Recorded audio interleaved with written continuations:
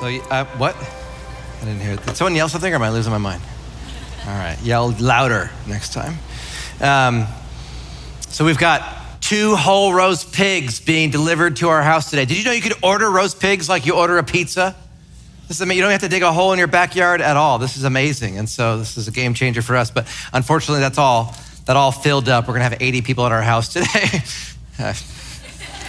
It wasn't supposed to be that much, but I messed up creating the form and made kids unlimited. And so some of you have unlimited kids, and I real quick shut it off. But all the events are gonna be a lot of fun. We wanna hang out with you guys. We want you to get to know the pastors here at the church. And so we're gonna try and be at as many of these events as possible.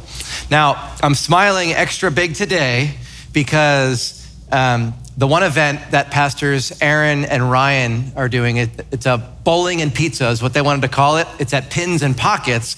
So I've been joking for the last couple of weeks, we should call it Pins and Pastors. And everyone's shutting me down. Everyone's like, that's lame. That's a dumb dad joke. But somebody must have thought I was serious and they called the event Pins and Pastors.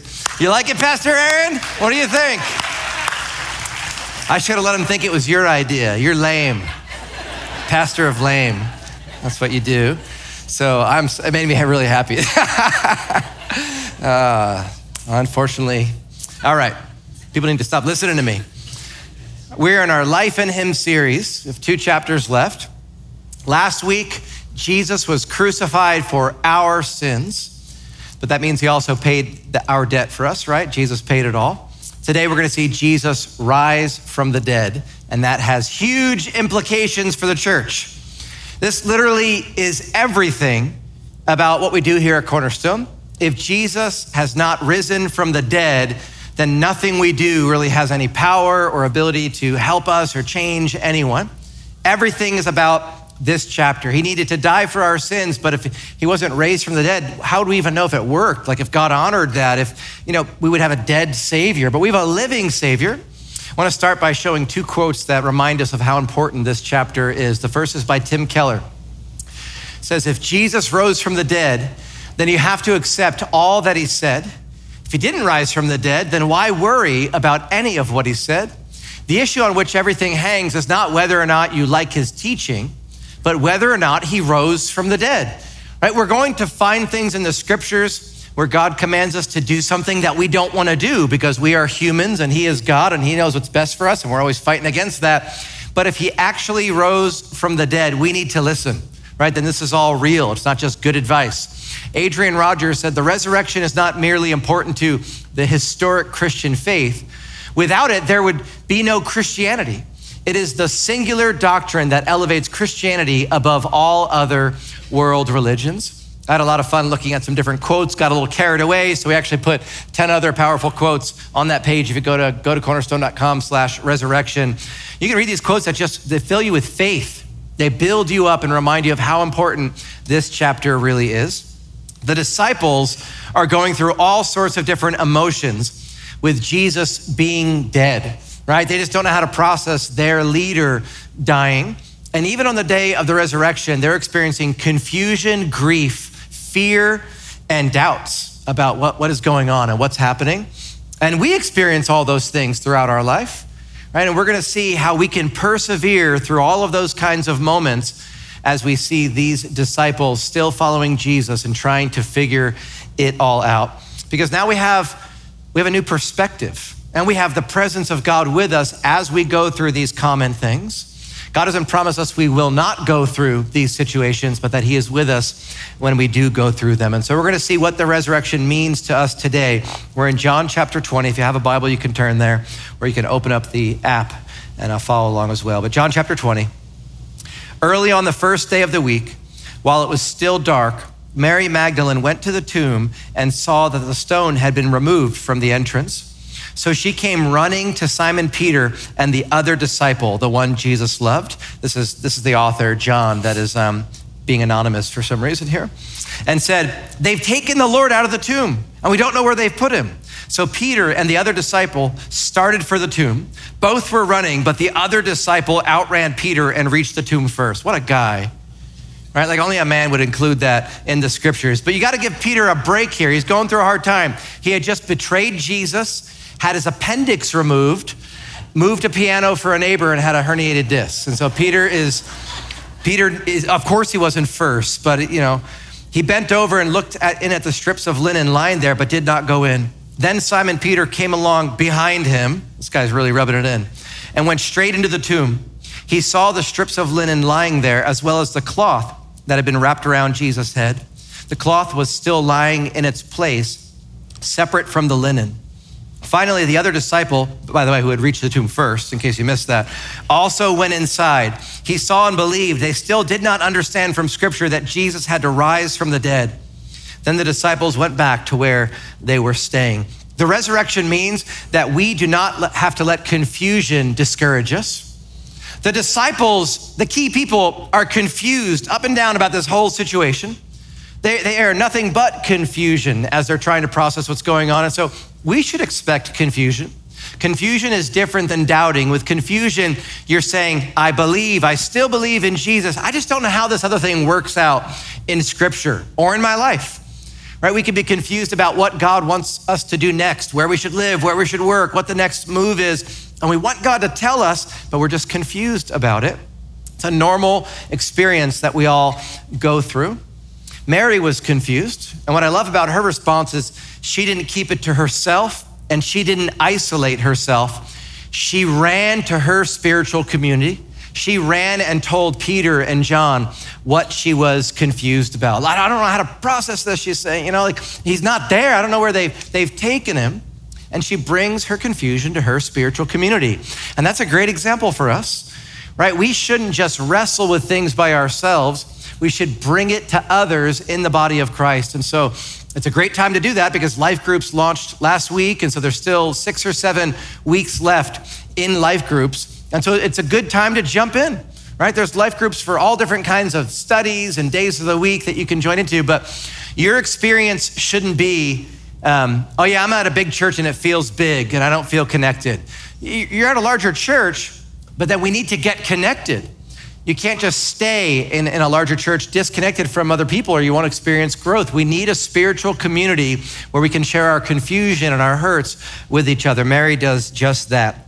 For John and Peter, they allowed confusion to lead them to a deeper research of what's going on, right? They ran in and they looked around and there was something about how the cloth that was wrapped around the body of Jesus was there, different from the linen, that caused John to believe, but Peter was still really confused about it. And keep in mind, we'll see it more in the story as it goes on.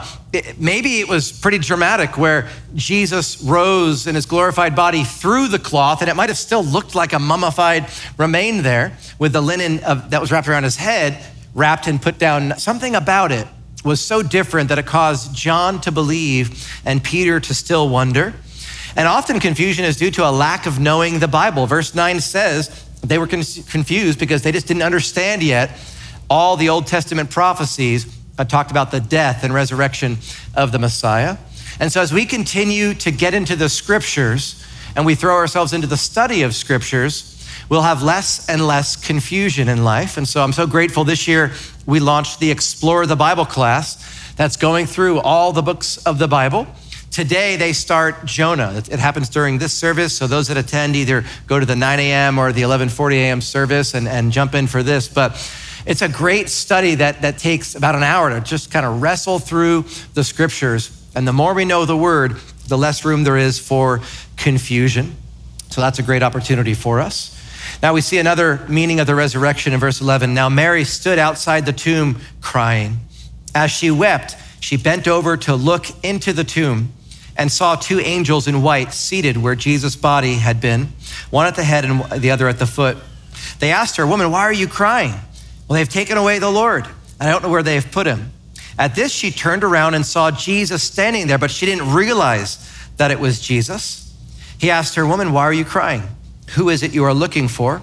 Thinking he was the gardener, she said, "Sir, if you've carried him away, tell me where you have put him and I will go get him." Jesus said to her, "Mary."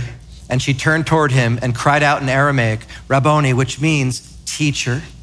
Jesus said, "Do not hold on to me," or "do not cling to me," many translations say, "for I have not yet ascended to the Father. Go instead to my brothers and tell them, I am ascending to my Father and to your Father, to my God and your God. And Mary Magdalene went to the disciples with the news, I have seen the Lord. And she told them that he had said all these things to her. Because of the resurrection, we don't have to let grief beat us. She's kind of paralyzed there in her grief. John and Peter leave her and she doesn't want to go with them. She just needs to sit there and cry. And sometimes you just feel like I just can't even move because of the sadness that I'm going through right now. And weeping over death, loss, pain, and evil. She thinks someone stole his body, some cruel joke that they were doing. That's common and that's normal. That's an appropriate response in grief, is to have those kinds of emotions. Mary had them. She's weeping and she doesn't know what to do. The Bible doesn't say, don't grieve. The Bible doesn't say, suck it up, don't grieve, hold it in. The Bible tells us to grieve, but not like those that don't have hope. To grieve differently because things are different because of the good news. The Apostle Paul says, do not grieve like the rest of mankind who have no hope. Just like Jesus was risen from the dead, those that have gone on before us and died will be raised again to newness of life. Now, Jesus told this to people in John chapter 11 when he gave them a preview of his resurrection by raising Lazarus. He gives Mary and Martha, whose brother had died, and they are weeping. He gives them this encouragement. He says, I am the resurrection and the life. The one who believes in me will live even though they die. Do you believe me? And that's an important question for us to ask ourselves when we are grieving is, do we believe that Jesus is the resurrection and the life, that there is a hope for those that die in Christ? But it's a confusing time when we're going through grief, isn't it? It can be discouraging and long, and we don't know where to turn. And so I'm thankful at the church here, we have a grief share class. For those that are going through grief and not knowing what to do next, there are people that are going through some curriculum that can help you with that. Because what do you do? When we lost our first child in the womb and it was devastating for us, we didn't know what to do. So we bought a couple books. We read through those. We decided to read through all the Psalms at a quicker pace. And we kind of just cried through the Psalms for months. And it was months of doing that. And people had their own opinions on when we should be done grieving and how that all looked. And we were just trying to figure it out, not necessarily on our own, because the community came around us to support us, but we didn't know what to do. Grief Share is a great place to figure this out. Mary's weeping because of the death of Jesus and potential evil that she's seeing, and that's normal. We were in New Jersey a couple weeks ago, eating some pizza, and it was just a good night. We were gathered around a campfire. There's no fireflies this time of year, but I'm with my family. I have 3 sisters in New Jersey. We're gathered together, and my little sister came over and whispered to me and said, Shannon's inside the house crying. And I was like, so I'm kind of going through a list of what have I done? What did I do? What did I say? And I was pretty confident. I was like, all right, it might've been that thing. But when I went inside and just saw how heartbroken she was, I knew something devastating had happened. And she told me that she found out at that moment that her dad has cancer. And that was rough news to hear far away from her dad who lives here in Marietta around us. And so the weeping was normal in that situation. Shannon's crying, her mom's crying, and eventually her mom asked that I would pray for them. And I get on the phone, and before I could pray, Shannon's dad, Ken, said, hey, before you pray, I want you to know I have a peace from God. God has given me a peace. And that's not normal. The weeping and crying is normal. The peace from God is not normal, but we can expect it. We can't feel it in advance. Like God's not going to give you hypothetical grace and mercy as you think of worst case scenarios. Okay, this is how God's going to meet me if things go bad. But when you actually get to those worst case scenarios, God gives us peace. God helps us with our grief. And what a testimony in the very first moment that he was able to say, God is with me and he's giving me peace. And that built me up in my faith. When Mary was hurting, this is just a small application point, but I love what she did. She turns when she's done crying and just looks back into the tomb one more time. You could say that she was going back to the last place that she knew Jesus was. Looking back, he was there the last time. I just wish he was there again. And that's a great reminder for us when we're in our grief and we don't know what to do. and everything feels like it's not working, go back to the last place that you met Jesus. Put some worship music on. If the last time you felt his presence was when worshiping, go back to the scriptures and cry through them if that's the last time that you experienced your relationship with Jesus. Draw near to him in those moments. And God honored her continuing to seek after Jesus by showing that there were two angels there to help her. And so God promises to honor all of us in that. James 4:8 says, if you draw near to God, he will draw near to you.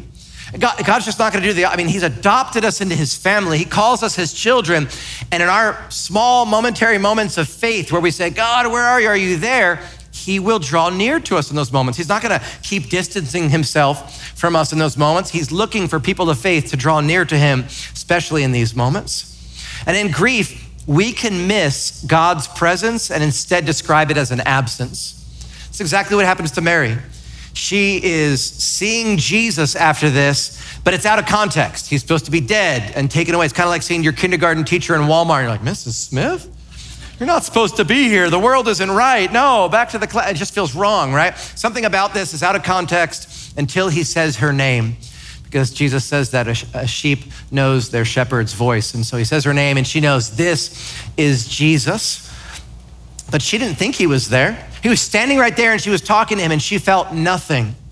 And that's what grief can do to us. It can blind us. It can numb us because of all the pain and all the high emotions. We can't even sense the Lord's presence, but we can trust the scriptures that say that God is especially near the brokenhearted, that he captures all of our tears in a bottle. He's there even when he doesn't feel like he is there. And so she continues to seek Jesus, thinking this is the gardener. And that persistence is rewarded with clarity when she knows that it's Jesus. And so she clings to him. The NIV says she holds on to him. Other translations say she just clinged to him and was not let him go. I'm not letting you go this time. And his response to that is very different than you'd expect. He says, Mary, do not cling to me, for I have not yet ascended to the Father. Now, if you look at that sentence, it's worded in a way where the implication is, hey, Mary, right now, Go and tell the disciples, don't cling to me, let go. Even though that's an appropriate response. For I have not yet ascended to the Father. The implication is that once I ascend to the Father, you will be able to cling to me. And so the spiritual clinging to Jesus that we can do will feel so real that Jesus is comforting someone who loves him, saying, hey, not yet. When I ascend to the Father, that's the time to hold on to me. I love that word cling. That means to adhere as if glued firmly, to hold on tightly or tenaciously, to have a strong emotional attachment or dependence, to remain or linger. Man, I wish that described my faith with Jesus. My relationship with him is I just don't want to let him go. Sometimes it does, and other times, I'll shut my Bible and be like, okay, good, I read the word. And I'll have a thought of saying like, oh, you should have kids aren't up yet. You should have an extended time of prayer. It's not just reading. You should talk to the Lord. I'll say, but I read that was easy to accomplish. I'll do that later. And I'll pop on the phone and start looking through things that aren't good for my soul, the news and things like that, neutral things that just aren't gonna build me up in my faith. And in those moments, I realize I'm not clinging to Jesus. I'm saying, man, that was great, but I'm done for today. Not that daily devotion should last all day, but we are rewarded for moments that we linger in the presence of God. We will be rewarded in those moments. Now, we also see with Mary here that when you're ready, and that timing can be different for everyone, when you're ready, comfort other people with the comfort that you've received from God. And in her timing, she runs and tells the disciples, Jesus is alive, I've seen him. And we're encouraged to do that. And it doesn't have to be right away in the very next moment, but we're encouraged in 2 Corinthians 1, the God of all comfort, who comforts us in all our troubles, so that we can comfort those in any trouble with the comfort we ourselves receive from God. When we go through a difficulty and God comforts us and gives us peace, part of the process is that we would pass that on. We don't want to see people hurting around us, and so we want to take that comfort and give it to others. And what's interesting is that it doesn't always have to be if you've gone through the same situation. It says, if God who comforts us in all our troubles, so that we can comfort those in any trouble. So your situation may be, cancer and medical, and someone else may have a broken relationship. It doesn't mean you wait for someone else that's had that in the past to comfort them. You can still comfort them with how God has comforted you, you can pass that on when the timing is right. The Holy Spirit will show you when it's right. And so 2 weeks ago when I told you I moved to piano and I have a little herniated disc, I got 3 emails that day of people saying, okay, here's what worked for me. Do these exercises, do these stretches. Have you tried less donuts? That one I deleted. That was spam. That one was spam, right? The other ones, I was like, I really appreciate how people are trying to say, here's how I was comforted. Hopefully this will help you. That's what we should do spiritually as well. In verse 19, we see another common struggle that we go through in life. It says, on the evening of the first day of the week, when the disciples were together, with the doors locked for fear of the Jewish leaders, Jesus came and stood among them and said, peace be with you. After he said this, he showed them his hands and his side, and the disciples were overjoyed when they saw the Lord. Again, Jesus said, peace be with you. As the Father has sent me, I am sending you. And with that, he breathed on them and said, receive the Holy Spirit. If you forgive anyone's sins, their sins are forgiven. If you do not forgive them, they are not forgiven. Because of the resurrection, we don't have to let fear paralyze us. It can be scary. Life can be scary, right? And the disciples are gathering together afraid of the Jewish leaders. That's normal. That's a normal response that we can have when there's real fear out there that something is going to go wrong. To flee to safety is a very normal response. Even when there's not a real fear out there, we can be afraid.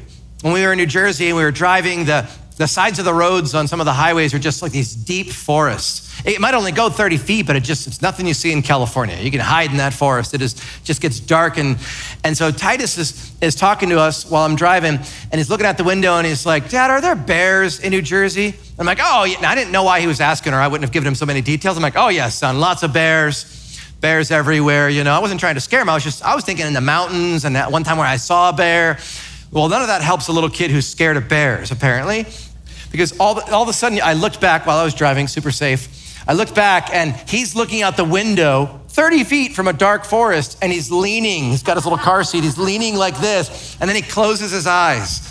And he's just leaning over as if that would protect him. And so I told Shannon what was going on, and we tried to comfort him that there's no danger. There's more danger in me looking behind you right now than there is at a bear coming out of the woods, grabbing you. We had to tell Gideon to stop teasing him. He's like, yeah, that bear's gonna eat your head, Now stop, Gideon. Leave him alone, And so even when the fear isn't real, we can have fear, and that's okay. Our mind is powerful. But I love what the disciples did, because fear is better conquered together with others' support, right? And so they gather together in their fear. They get as many of the disciples together, and they're talking about it, and they're sharing how they're feeling, right? And so there's a real fear, but they're not going through it alone. They're together. That's one of the benefits of the spiritual communities that we're asking everyone to be a part of here, is that we want to go through life together with one another. And it's normal to be vulnerable and say, this is what scares me. And Jesus promises to show up when we gather like this and to give us his peace. And he did that. And he did that in a miraculous way. The Bible goes out of its way to share that the doors were shut this time and later in the story, to remind us that Jesus, now that he's resurrected, has a glorified body. That doesn't mean he's like super ripped. It just means that he's able to pass through walls and just appear at certain moments. And he does here to show them his power.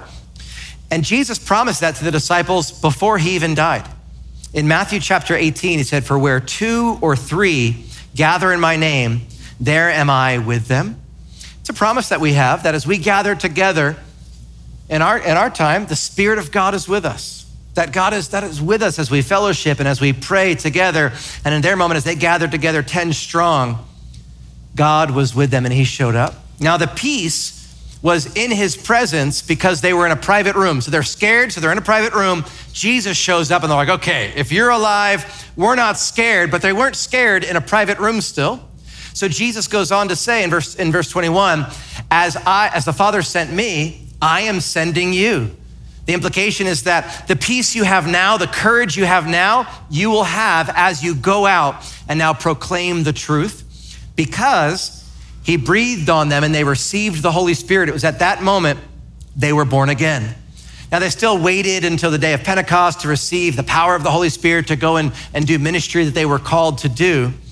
But now they were filled with the Holy Spirit so they could boldly proclaim the truth of the scriptures. Everything changes when God is with us. And here's the thing, If you're a follower of Jesus, then God is with you.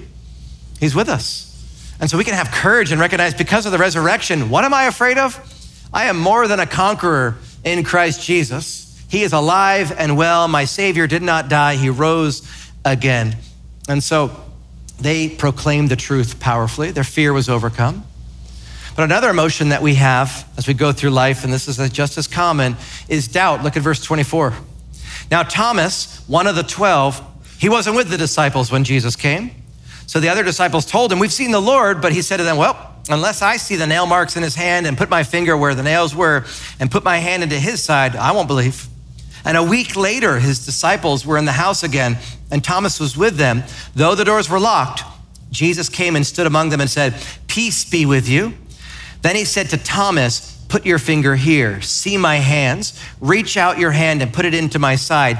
Stop doubting and believe. And Thomas said to him, my Lord and my God. Then Jesus told him, because you have seen me, you have believed. Blessed are those who have not seen and yet have believed.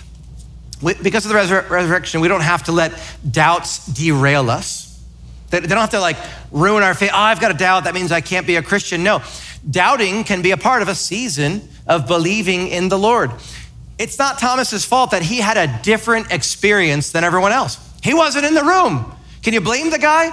These are his closest friends, but this is also the craziest moment in history. So you can't blame the guy. And we have different experiences than the people around us. We've had different hurts and pain in life that we're trying to process with a loving God.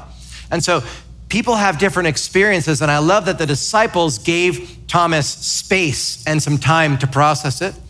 It was a week later before Jesus showed up for Thomas. That must have been a hard week where Thomas needed support from his friends. And they didn't block him from the meeting and say, oh, you don't believe, you can't be a part of this believers meeting since you don't believe. No, we don't see any of that kind of arguing. Instead, they continue a relationship with him. They continue to love him. And that's a great way for us to act around those that are doubting around us and saying, well, that doesn't change my love for you. You're not a project of mine to convince to believe. I love you no matter what you're going through in this moment. Give space and time for healing. 7 days. We can have doubts from tragedies in our life we can't explain, from difficult scriptures we don't understand, for the intersection between science and faith, and we're trying to figure out how that goes together, or when God is silent. We can have doubts. Do I really still believe that this is the truth? When Jesus shows up, notice he isn't mad at doubters. He doesn't come and slap Thomas saying, hey, why didn't you believe me? Come on, these are your friends. He's not mad at him at all. Instead, he tries to help Thomas. He says, hey, put your finger here, reach, see with your eyes. Thomas was open to believing. He said, I will not believe unless I see this. And Jesus said, great, I'm going to show you the truth since you are seeking me honestly. Thomas hadn't seen the good research yet. It was understandable. Now he saw Jesus, and Jesus encourages him to stop doubting and believe, but it is a gentle response. And listen, not only is questioning normal, it can be a pathway to a rich and vibrant faith. To say, I have no questions about anything means you're not reading deeply enough, or you just don't care about the answer there and it'll kind of sort it out. It's okay to have questions, to try and sort out what this all means as we read the scriptures. And if that's where you're at today, where you have doubts about this, then I would encourage you to read a great book. I texted the author of this book. We're not friends. I'm not trying to name drop or anything. And he sent me back a really quiet message like he was in a room that he wasn't supposed to be talking. He's like, that's really great. You're sharing my book in the church. It was weird.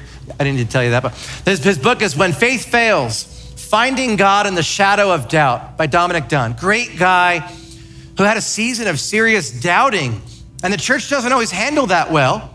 And so he's really quiet about it as he's trying to figure it out, and he wants to help others that are going through it. Written about his book, rather than viewing trust and doubt as incompatible, When Faith Fails provides readers with a way to wrestle and ask questions while growing ever closer to God. You can move through doubt into a deeper, fuller faith, a faith that doesn't run from questions and the hard work of honest wrestling, but instead embraces the mysteries of belief. Don't just doubt, do the research. There's at least 3 other books I'd recommend to you to read in a season of doubting that can help make you feel a little bit less crazy. This is a difficult passage of scripture. It is hard to reconcile these two things, but can still draw you closer to the Lord and make it a healthy thing. And finally, we see in these last couple of verses That the resurrection really means that our whole life can change, that there is power to change us, which is so encouraging. Verse 30, Jesus performed many other signs in the presence of his disciples, which are not recorded in this book, but these are written that you may believe that Jesus is the Messiah, the Son of God, and that by believing, you may have life in his name. It's never just about inward belief, but about outward change, about bearing fruit where people can see the fruit of the Spirit bubbling up in you. You're a different person. For some, that happens quicker than others. We're all on a different journey, but we need to be yielded to the Holy Spirit's work in our life. We need to agree with God and say, yes, I'm a sinner that needs to be more like Jesus. I want to stop hurting people with my sin.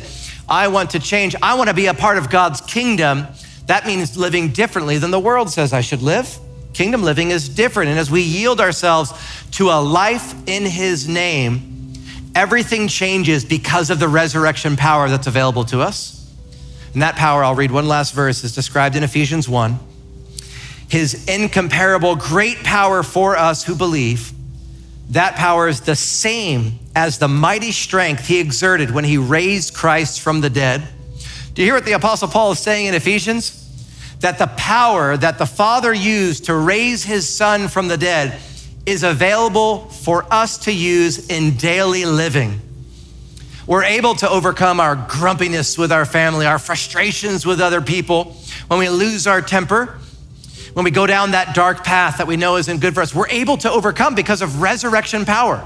It's not like God gives you a little nudge and then, it's a big deal that the power that raised Jesus from the dead is at work in you. You should have hope. You can have courage. Doesn't matter how many times you've tried and you've failed to walk with the Lord. Resurrection power is available for those that call out for it. You say, Lord, I need your help just for my ordinary life. Yeah, for big things I want to do for you, but just my ordinary life, I need resurrection power if I'm going to honor you instead of honoring me and just going where my flesh wants to go. So let's ask God for that power because it's life-changing, life in his name. Father, we want to have life in your name. We want our lives to be described as if it's in your name, that you're pleased with our lives. Well, we need power if we're gonna live like that. And Lord, just like we read in this moment that the Holy Spirit was given to the disciples, Jesus breathed on them and they received the Holy Spirit. Lord, at that moment they were indwelled by God and things were different, but they still waited for extra help from the Holy Spirit, Lord, and that's what we need. We need extra help from you. And so, Lord, we ask that you would just come upon us, that you would strengthen us, that you would give us what we need. Lord, resurrection power. Feels silly to apply it to not being grumpy with your family, Lord, but that's what it feels like we need because we're stuck in our patterns and our habits and we don't want to be that way. So, Lord, help us. You've promised to show up. There's more than 2 or 3 gathered here now. Show up, Lord, and give us each your power so that this week can be different than last week. We know that you will. In Jesus' name we pray, amen. Well, I hope God's word encouraged you this morning like it encouraged me. It's kind of Easter Sunday at Cornerstone, reading about the resurrection. That's good news. We've got a prayer team available for you. Please come and let us pray for you. God bless.